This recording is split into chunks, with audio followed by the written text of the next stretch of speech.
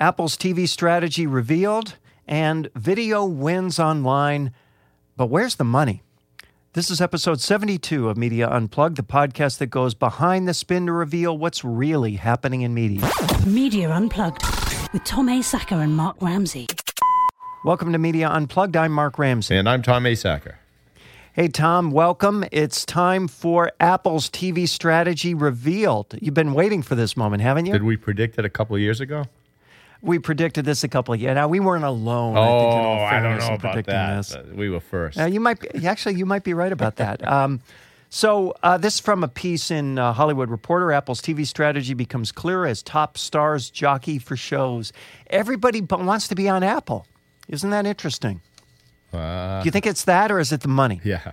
Money is the nectar of the Hollywood butterflies. So I don't really think they care who it is. The world's biggest company is officially taking meetings as everyone from Jennifer Aniston to Steven Spielberg. Boy, whoever would have thought those two would be in the same sentence. Salivates over selling their first big show. I know. No offense, Jennifer, but this will be your first big show. I think he means Apple. One studio chief says, who wouldn't want to be the Mad Men or House of Cards on Apple? By the way, Tom, does it strike you that they make that sound just so incredibly easy? Oh yeah. No, I mean, who wouldn't want to be the Mad Men? Who wouldn't want to be Game of Thrones, Tom? Right. Why say on Apple?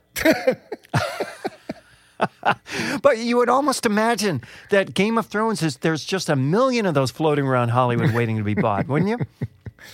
So the speculation is that one of these days, the famous One More Thing in an Apple presentation is going to be a high-end TV series. Well, we can only hope.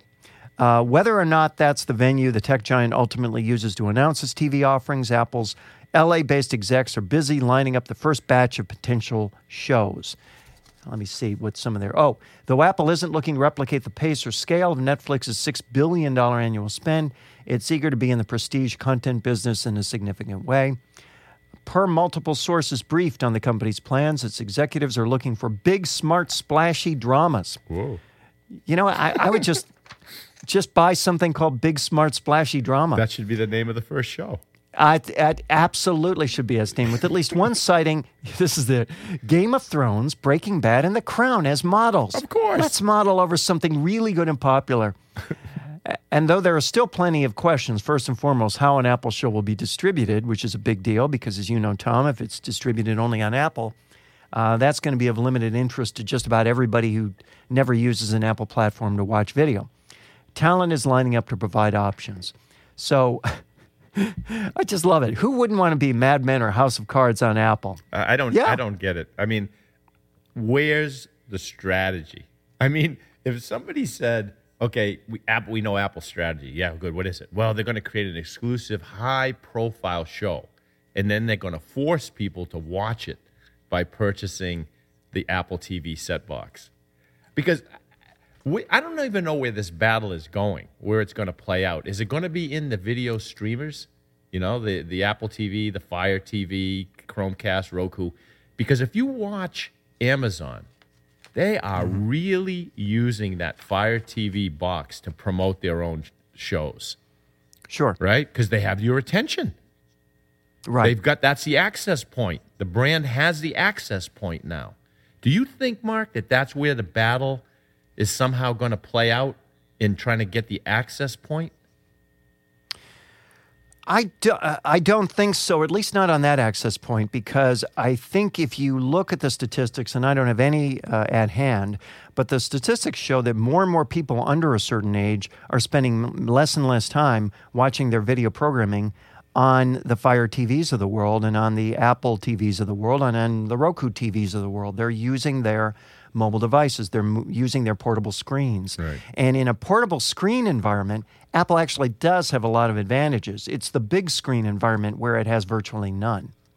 Yep. Okay. That makes sense.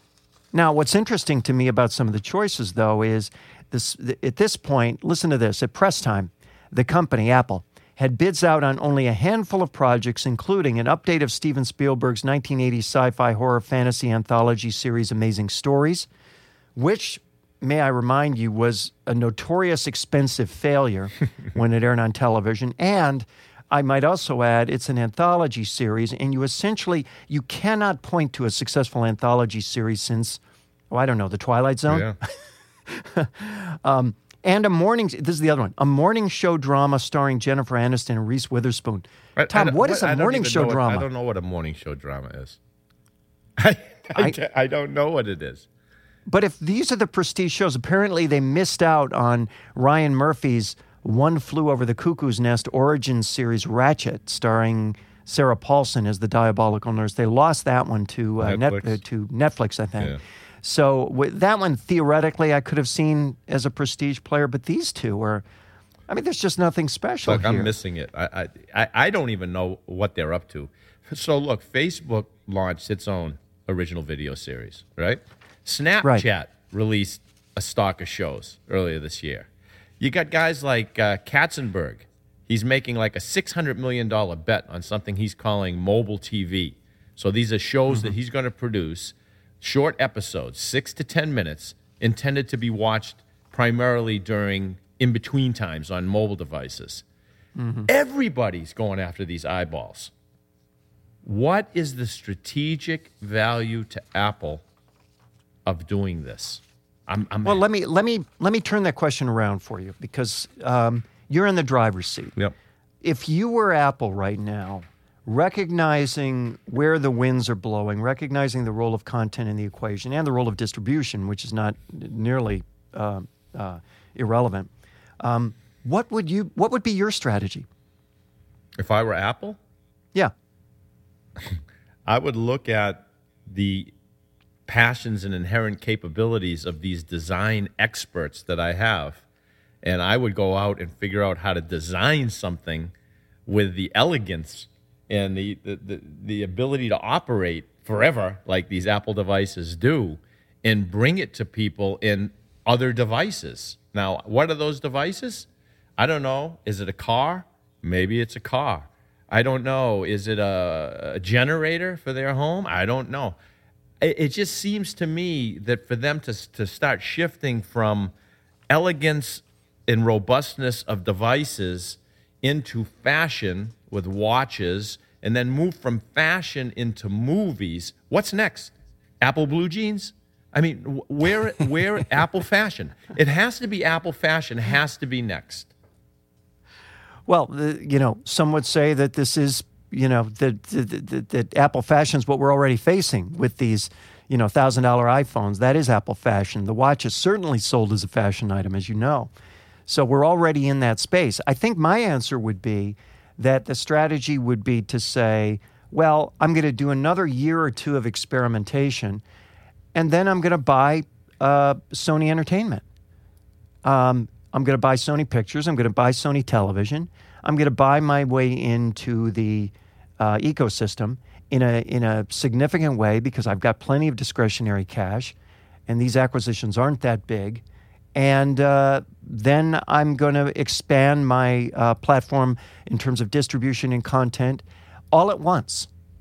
Just as Amazon buys Whole Foods, and boom, it's in the grocery business. It didn't set up a little Amazon grocers on the corner of Hollywood and Vine and say, let's do it as a test and see if it works. No, it bought Whole Foods. Much smarter for a company at scale, don't you think? I mean, if you're going to do that, why didn't they buy Roku and just own every one of those entry points?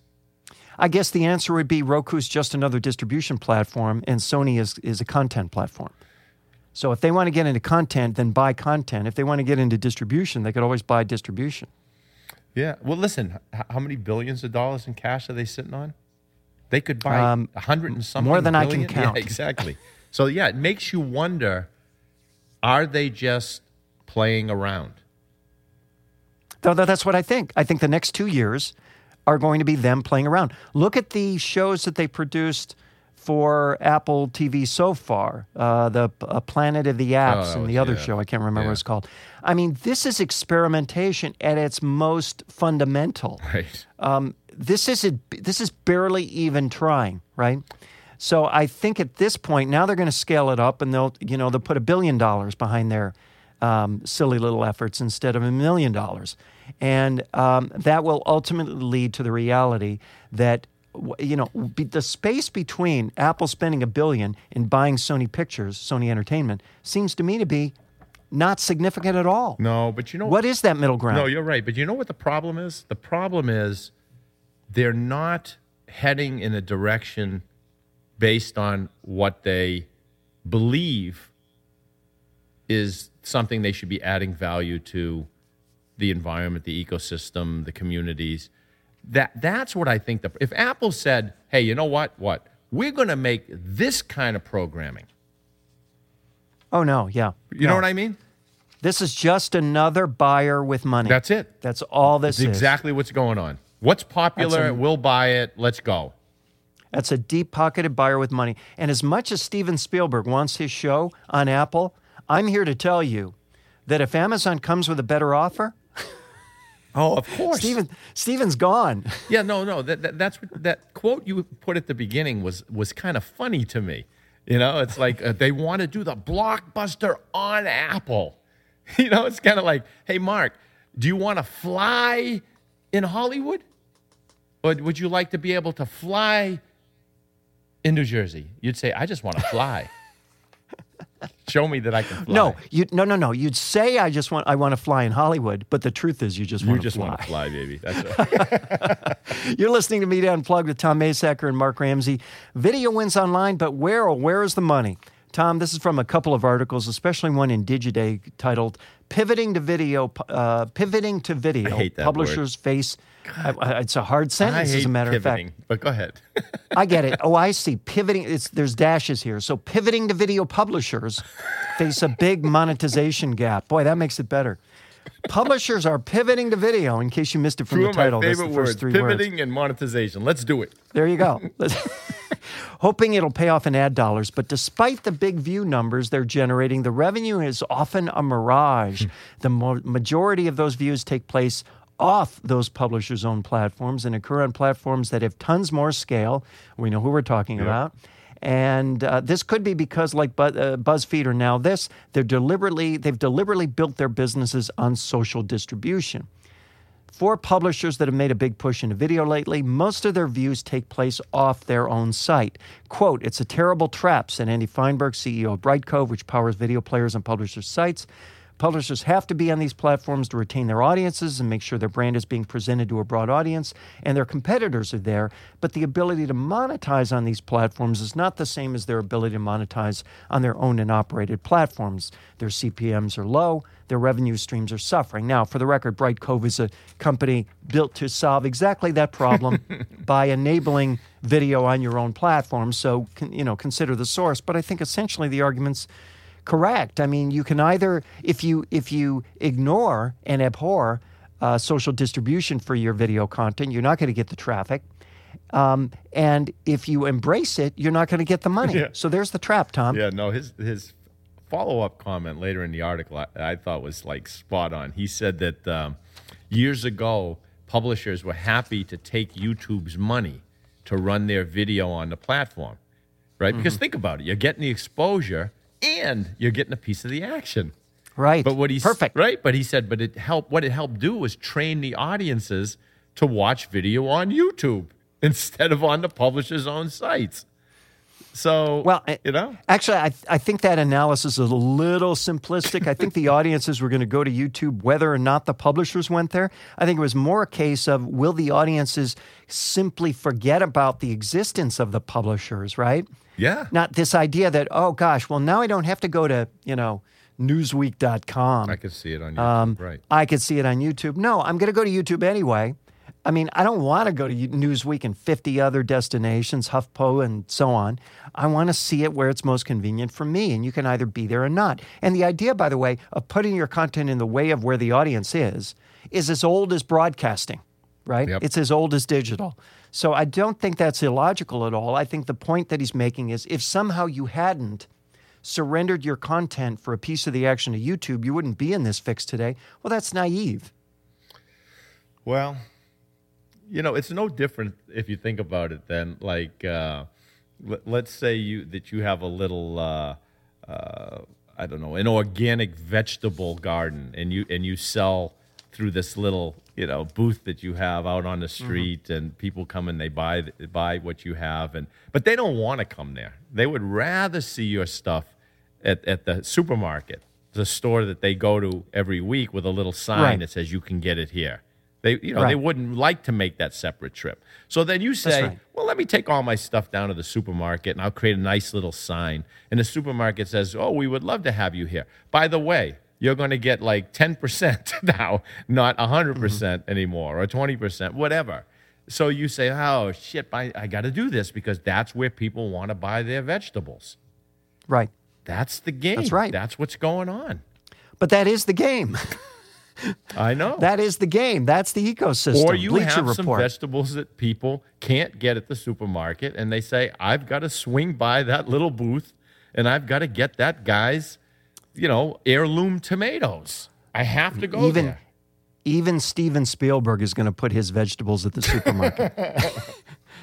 The article notes Bleacher Report, for one, is careful to limit the sponsorship it runs on video-heavy Instagram to about 1 out of 4 videos so it doesn't turn off viewers with a constant stream of brought-to-you-by messages. This is another issue, Tom, is that if everything you see on these social platforms is brought to you by, if advertiser messages litter everything, then there's going to be consequences. Right. There's going to be ad block. By the way, I told you in a previous episode, ad blockers have changed my life. I told you, yeah. Utterly changed my life, and because no more of those pre-rolls, I don't even barely know what these folks are talking about in this article. On social, it says, if every video has a brought to you by, it might diminish the user experience, says Bleacher Report's SVP of Strategy. Tom, you think that's true? It might? I don't know. It seems like it could.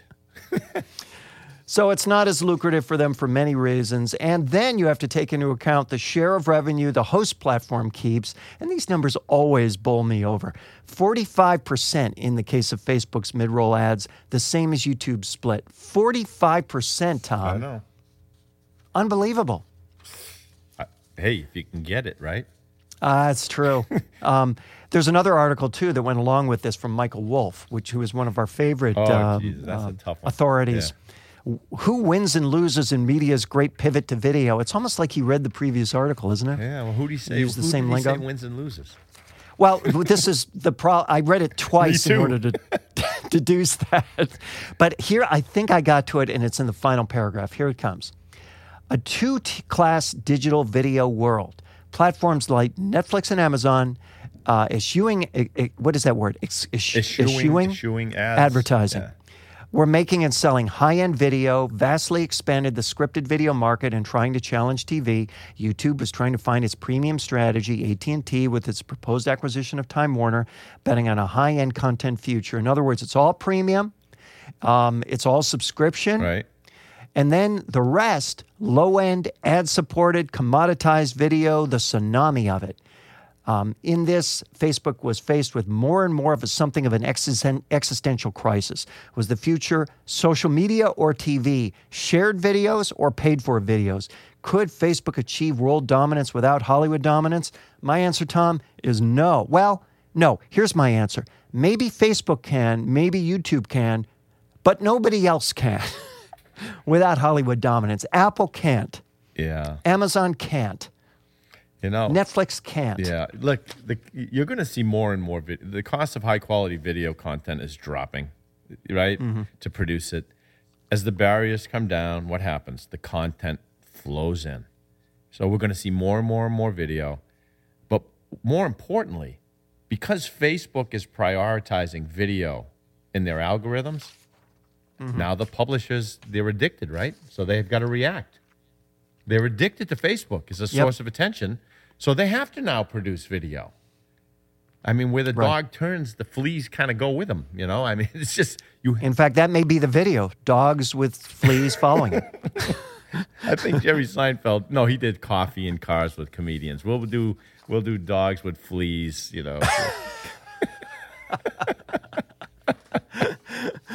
All right, Tom, it's time for Rants and Raves. What have you this week? Oh, man. I don't feel like getting serious, but I have to get serious for a second. So if there are any executives at legacy media companies who tuned into this crazy podcast, I want to offer a bit of encouragement And I want to inject a little fear into your hearts and minds. Sounds like every episode. Yeah, but this is with two obscure bits of news that I bumped into this week. Okay, so let me give you the encouraging part first.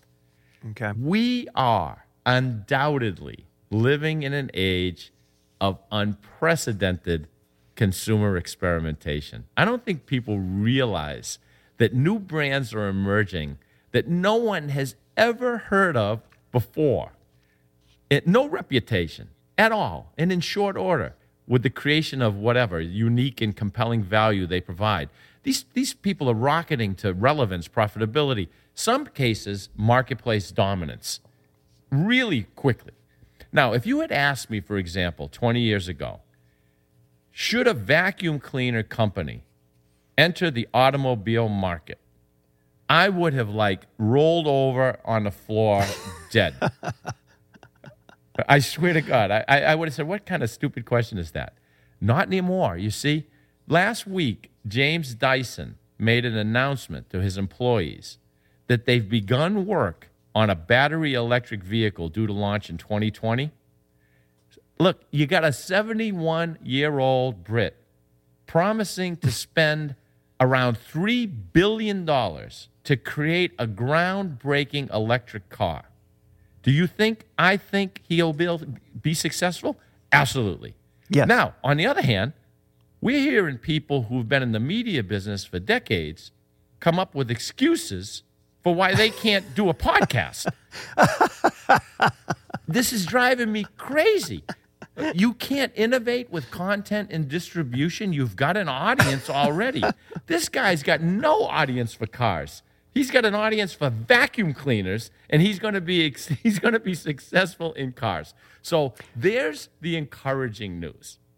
Well, he's just to add in, he's also got an audience for cool and fashion, as Elon Musk does. And what they also have in common is that they are viewed as kind of visionary leaders. And that gets to the term leadership, which is sorely lacking in a lot of these media companies. Listen, leadership comes from your actions. That's Elon Musk was PayPal. That has nothing to do with an electric car. It has to do with the actions that you take. So you're absolutely right. You're absolutely right. Now, you want the scary news? At least to me, you bet. It appeared scary. Do you know how many people, Mark? If you don't know, I want you to guess. How many people do you think Bezos has working full time on Alexa, the Echo virtual assistant? Oh gosh, I'm going to say 1,500. Oh shoot, she's talking to me. See, now you ended up. No, I shouldn't have used her name. The A name. Yeah, he has 5,000 people Yeah. working on this thing. If you go to Amazon's Alexa job page, you'll find hundreds of openings. Data engineers, machine learning scientists. They've got 200 positions under Alexa Engine, 207 openings for Alexa machine learning, 30 openings for Alexa household organization. So what, right? So what? So here's this. If you believe in the value and strategy of your offering, start investing in the talent to bring it to life and make it happen. I assure you, if you don't do it, someone else is going to do it. That's great. That's not scary. That's actually hopeful. Okay. I like that. Good.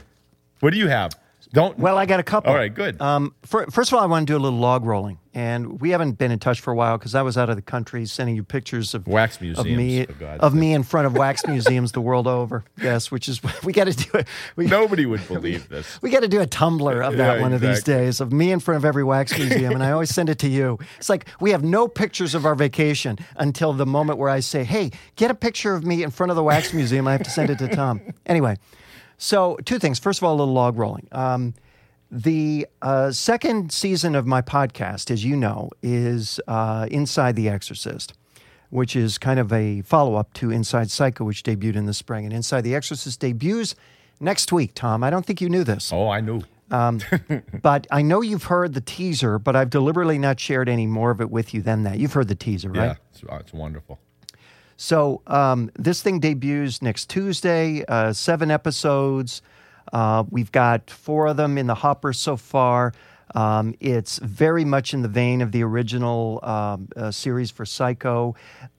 Jeff Schmidt, who is our audio guru on this show, does a quality of work on this podcast, which is just, it leaves me speechless. It's that good. It is pretty much the best audio work I have ever heard on anything, and it's on this podcast that launches next week called Inside the Exorcist, which you can find anywhere. It's from my friends at Wondery, and Jeff and I did it, and we're done with about 4 out of the 7 episodes right now. We'll be done with the next 3 in the next couple of weeks, and the first 2 debut next Tuesday, so everybody go there and check that out. I don't think you'll be disappointed, and also you get to hear, as Linda Blair, Stephanie Drake from Mad Men. So how about that? We've got a celebrity guest. Perfect. So yes, and I'll tell you more about that after we're done. In the section we always should record but don't, which is the after show. Oh no, the after show would that would like gangbusters. That would just blow up iTunes. We should do it. I think the after show's pretty good. People will be sorry they missed it. Anyway, I have a second one too, and that is this isn't really about media so much as I just found this really compelling. There's nothing particularly new in this, but I just thought it was really valuable and compelling and a nice way to end. And that is that it's a piece by our friend Ryan Holiday called 12 Questions That Will Change Your Life. And again, these aren't new questions. Some of these are as old as time, but they're kind of good questions, and I just wanted to share some with you. Yeah. First of all, who do you spend time with? Goethe would say, tell me who you spend time with and I will tell you who you are. And that includes what you do with your time, not just who you spend it with. Is this in my control? Our responses to other people, the weather, external events, etc., are in our control, but those events themselves are not. What does your ideal day look like? If you don't know what your ideal day looks like, how are you ever going to make decisions or plans for ensuring that you actually get to experience one? To be or to do? That is, will you choose to fall in love with the image of how success looks or focus on a higher purpose? Will you pick obsessing over your title, number of fans, size of paycheck, etc., or a real tangible accomplishment? In life, there's a roll call, and it sorts people by their answer to the question, the doers or those who simply pretend. Here's another one. If I am not for me, who is? If I am only for me, who am I? Another. What am I missing by choosing to worry or be afraid? Which I think is a great one, because I had this conversation with somebody just the other week, and I said, you know what? When I went in and pitched this podcast, I've never done a podcast of that type before. There was nothing to indicate I would be able to do it. I had a teaser that Jeff and I had made. That teaser was 4 or 5 minutes long. Here we were going to Wondery saying, we want to do 2 hours of this. And they said yes, and the biggest problem when they said yes was we had to actually figure out how to do it. If we had been afraid of doing it, if we had been thinking we don't know how to do this, and God knows we didn't, or at least I didn't, and it started with me, I'd be nowhere in that area right now, let alone having a sequel, and then now they're asking me what's the next one. So it's a good lesson. What is the most important thing? If you don't know what the most important thing is to you, how do you know if you're putting it first? Let's see. Who is this for? If you're making something, this is a question you're going to love. If you're making something, selling something, trying to reach people, you have to be able to answer this question. It's shocking how many entrepreneurs, writers, salesmen, even politicians never bother to stop and go, who the hell is my audience here? Yep. The result is that the message is out of tune or the wrong person's targeted. Every creative must stop and really think about who their audience is. What do these people want, Tom? Yes. What do they need? What value am I offering? Right. Don't try to get lucky. Don't follow your hunch. Get it right. Ask the question. Make sure the answer is clear. Does this actually matter? Given the shortness of life, does the thing I'm thinking about, worrying about, fighting about, throwing myself into even matter? Will this be time alive or dead time? Dead time, where we're just waiting, and alive time, where we're learning and active and leveraging. And then finally, is this who I want to be? You are what you do, so ask yourself, whenever you're doing something, is this reflective of the person I want to be, that I see myself to be? How we do anything is, of course, how we do everything. So there are the questions from Good questions. Ryan Holiday. Isn't that good? I thought so. Yeah, very good. That's Media Unplugged for this week. Please remember to subscribe to us at iTunes or on Stitcher. And while you're there, please rate the show. It helps other folks discover us. You can also catch us at art19.com, Radio Inc., Media Village, and Google Play Music. You can follow Tom on Twitter at Tom Asacker, and who hasn't? And Mark Ramsey at Mark Ramsey Media. Quite a few haven't. Send us your questions and comments using hashtag Media Unplugged if there's a media topic you want us to cover or just a really good list of 10 things. Tweet us. Catch up on older episodes and older people at our website, MediaUnplugged.net. Special thanks to the producer of Media Unplugged, the incomparable Jeff Schmidt, exciting audio for media. If you have an audio project, you owe it to yourself to work with Jeff Schmidt. You can find him at jeff-schmidt.com. For Tom Asacker, I'm Mark Ramsey. Thank you for listening.